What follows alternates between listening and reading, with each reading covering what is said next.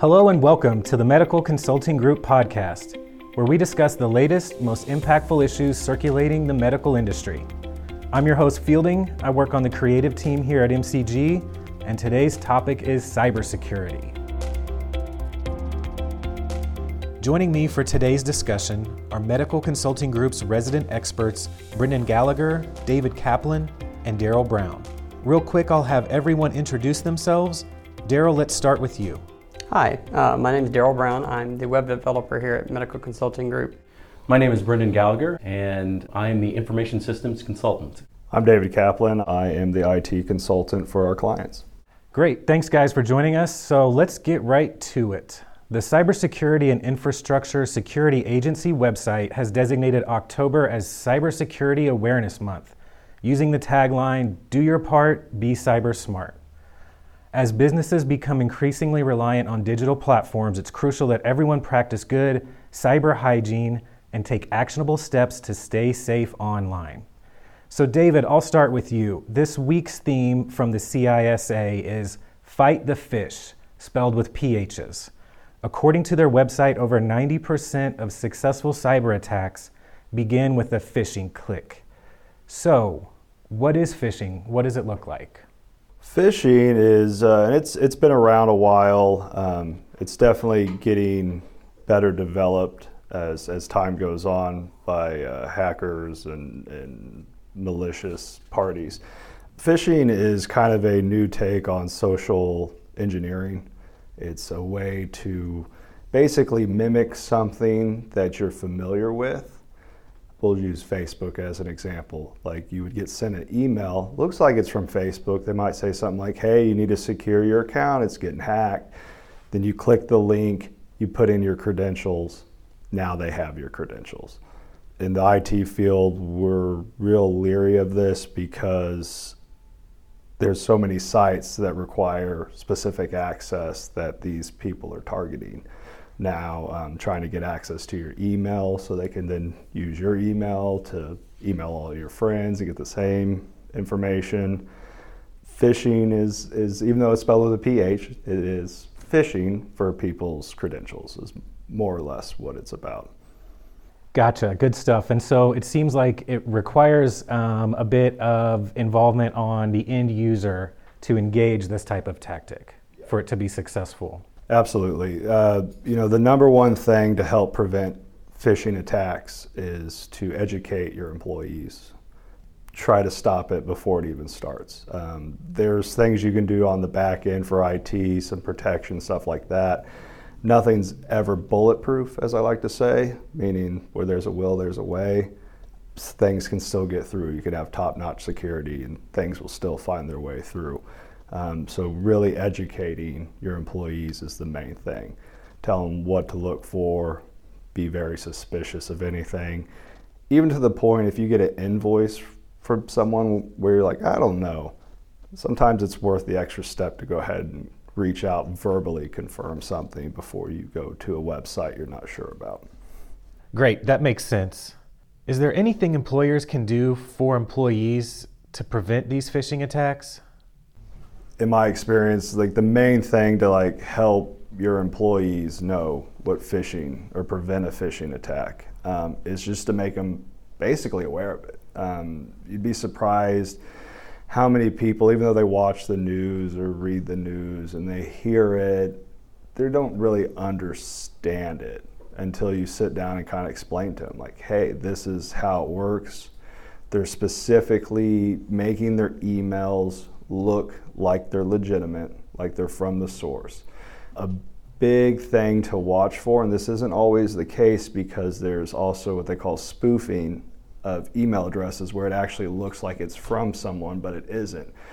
But you'll notice, I don't know, Brendan, would you say maybe 70% of the time on a phishing email, you look at the from address, and even though it may have someone's name, it may look like it came from Bill, but then you look at it and it's xy9782@hotmail.com. That's a pretty good indicator that it's a non-legit. So just pointing out those things to your employees is a huge help because really any hack phishing or anything you've seen in the last 5 years, I would say probably 80%, if not more, came down to an end user at some point. It wasn't an actual failure in the security that you have or you pay for. It's just, unfortunately, the users tend to be the weak link. So the better you can educate them, teach them, you actually build your defenses. Yeah, systems are secure, people are not. I mean, that's really what it kind of comes down to. And another good way to help with some of these phishing campaigns and the things that are going on is to actually actively phish your own employees ahead of time. And so you send them carefully constructed messages, to fool them, to see kind of where, what users need more training, what users don't, and make sure that you address that within the staff, because it's kind of, and not make them afraid. That's the main thing. You can let them know that they're going to be phished, but they're not going to get fired for it. That's kind of you got to make sure that you communicate that, to the staff, so that when you are phishing them, that they're not afraid that they're going to get fired or something. Kind of a carrot and a stick. We want to give you the carrot so that we can give you that education and increase the overall cybersecurity posture of the organization. You make a really good point there. Something I'd like to kind of add on to. It's like, and this is more for any IT guys out there listening, is IT departments have a bad reputation of being jerks. So a lot of time the users of institutes they're like, oh, I don't want to bother them about this email. I'll just click it and figure it out. So sometimes as an IT person, like reaching out to your employees, letting them know you're not going to get in trouble. You can't ask a stupid question. Like just kind of opening that communication with them too helps a lot. Yeah, I mean, even in the last few days, I know that we've both seen messages from surgery centers, asking, is this valid? I see it all. Our people are trained all the time to ask, because I always say it's much better to ask. A 30-second question, can make the difference into, days of downtime. So don't be afraid to ask. That's awesome. Good stuff. Daryl, you work with website security. What are some common issues or threats that you see around websites? Well, the most common threat that we see is unauthorized logins, and they're typically performed by what they call quote-unquote brute force. In a brute force login, the attacker uses a bot to quickly run through billions of potential username and password combinations. If they're lucky, they'll eventually guess the right credentials and gain access to the protected information. This can sometimes be affected because for WordPress, for example, it's relatively easy to find. Anyone can simply take the main site's URL and append /WP admin or WP login PHP to the end and gain access to that login page.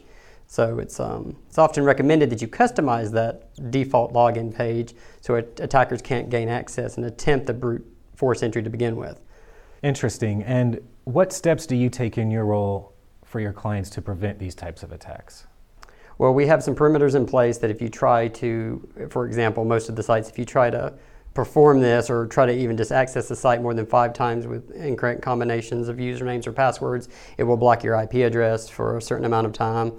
And if you keep trying that and you fail again, it just keeps doubling the amount of time it would take to try to do that. And that's worked well. We've had a few instances where that's happened.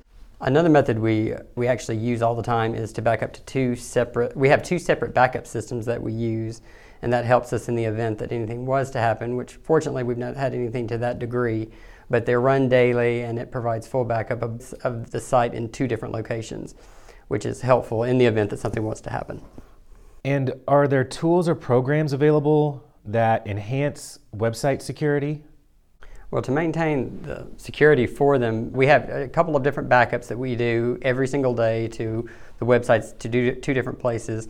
But also we have some software that we use that monitors every one of our websites, and it goes out there and in real time to check to see if the plugins, the themes, the actual core software for the different CMSs are all updated. This is I check this a couple of times a day, and that's something that that's just done as part of a checklist for each client. The theme and plugin developers often release updates, for the functionality enhancements and additional security measures, but not all developers do. So when they don't do this, sites using these resources become vulnerable to hackers who can use these outdated tools as entry points. And particularly for our company, I believe many of these attackers can tell that our sites are healthcare oriented, and I think that they're trying or hoping they can get different patient data from us. But at least for us, in actuality, we don't really store any personal information on these sites, and we actually use a third-party component that's HIPAA compliant to run all of our forms to prevent this, the possible issue in itself. So we talked about website security. What about security around your hosting provider? Well, that's a really good question. I've always thought it's like you need to always choose a reputable web hosting service, because don't search for the best discount. Whoever's got the fly-by-night price for the day, find one that's got the reviews, one that you hopefully know that someone else has used, because that can make all the difference. The provider that we use in particular, we've actually even recently switched over to their security system for the websites themselves, and it's nice to know that that's all part of a single system now for us, not having to use yet another third party. But they've proven themselves completely great with those things, and we kind of had moved in that direction very recently. Yeah, I mean, it's very important, because even if your website, the platform that your website's developed in, is completely secure, if the underlying platform has security vulnerabilities, then you still have a security vulnerability. Everything has to be as current as it can be, or else you're vulnerable. And if you're using an outdated hosting platform, it's just another way in for people to gain access and potentially put malicious software on your site that then your patients would download and causes a real bad public relations issue. Not to mention problems for the patients. And it might be worth noting to viewers or listeners that when we're talking about content management systems, there's multiple layers here that are having to constantly be updated. And to basically explain it, you have the content management system, which is the website building platform. And this includes everything from WordPress to Joomla to Drupal to Wix, WooCommerce, Shopify. I mean, there's all kinds out there. And all of those have core softwares themselves that have to be updated, almost as frequently as the plugins themselves, which are part of, you've got page builders under that, which includes everything from Elementor to Visual Composer to SeedProd to Beaver Builder to Themify. Those all have to be updated, and under that you've got themes and plugins, and all of those have to be updated. And all of this obviously is also having to work in the background together, which is one of the other, we can cause security issues, but also it can cause website issues, and we have to constantly watch that to make sure everything is still working and agreeing with each other. And it's just a daily check, and it's a big check and balance system here to make sure all these different components are working together and keeping the sites updated and secure. Awesome. Thank you, Daryl. Brendan, I'll turn to you. Is it worthwhile for businesses and practices to invest time and resources in cybersecurity? Absolutely. I don't think that it can be understated how important that it is at this point in time. Every single day there are new attacks in multiple different ways, in multiple different systems, on different portions of systems. Kind of like how David was saying with the phishing, even more so with kind of the cloud. Everything's going to the cloud. The cloud is somebody else's computer. It's still a computer. You still have to log into it. And so that's another area of that phishing that people can access. So, investing, in two-factor authentication to help fight some of that, investing and taking the proper steps to be HIPAA compliant. I like to say that HIPAA is not an option, it's the law. And you have to follow the things that are a part of that law, or you can suffer, significant financial consequences, public relations problems, a lot of problems that you just want to try to prevent. And having a plan in place to address those issues, and investing as just a part of doing business in cybersecurity is critical at this point of where we are in the world. You talked about having a plan. So let's say a practice or business is concerned about their cybersecurity. Where's a good place for them to start, or are there resources available that they can turn to? The one that I really like recently is the NIST cybersecurity framework. It's a little simpler. It's simpler than some of the predecessors. There's 108 points that you can kind of address. They're all nicely categorized so that you can see, different areas of protection of cybersecurity that you can address. And it's a good roadmap. And you don't have to do it all at one time. It's something that you can kind of progress through. And the other thing that I really like about it, and I think that practices and surgery centers would really like about it, is that earlier this year, there was actually a law passed against the HITECH Act that provides a safe harbor if you have implemented something like the NIST cybersecurity framework for the last 12 months. So the benefit of that is fines are drastically reduced, potentially. Obviously, if you're negligent, that's not going to help you. But if you're trying to do the right thing, fines can be reduced, and the audit process becomes a much shorter process, so that it's not as much of a burden on a practice or surgery center. That's really good advice. And to kind of piggyback on that, from the NISC website, one of their statistics is businesses who employ and implement two-factor authentication decrease cyber threats by 99%. So it's super effective tactic in protecting your business.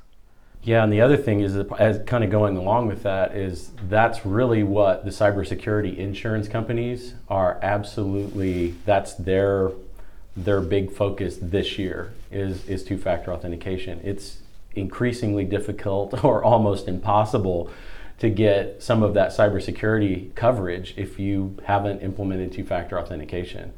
We've seen it up close and personal. So yeah, it's a definite deterrent and a very proactive step in increasing, cybersecurity overall. And I guess it's safe to say that the bad guys and the hackers out there are becoming more and more sophisticated. Absolutely. I know that, ransomware is a service. You don't even have to write your own. You can just rent it. The same thing with botnets. There was a massive denial of service attack on Microsoft a couple of days ago. We're talking about millions of machines from all over the world. They're renting it out. I want to shut down this clinic for today. I can, especially if I know that they're using some sort of cloud service that's vital to their operation. So yeah, it's becoming increasingly more sophisticated and easier for bad actors to gain access. If I can go out and rent the knowledge and perform an attack, I don't even have to know how to do it. I can just share the profits with the bad guys of whatever they collect in ransom.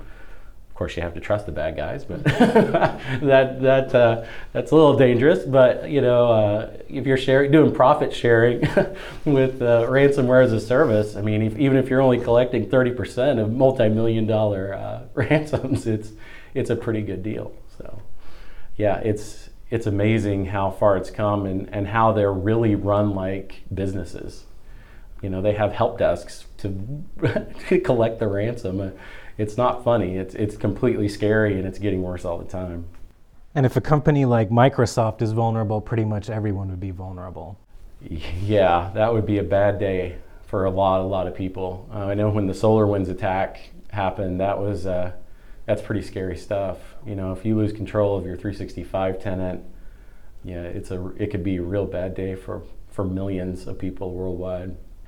Yeah, so it seems like the threats out there in cyberspace continue to grow and evolve, and so making cybersecurity a priority for your business or practice should definitely be at the top of your mind. That concludes our episode. Thanks to David, Daryl, and Brendan for joining me. We hope you learned a bit about cybersecurity today. Thanks for listening.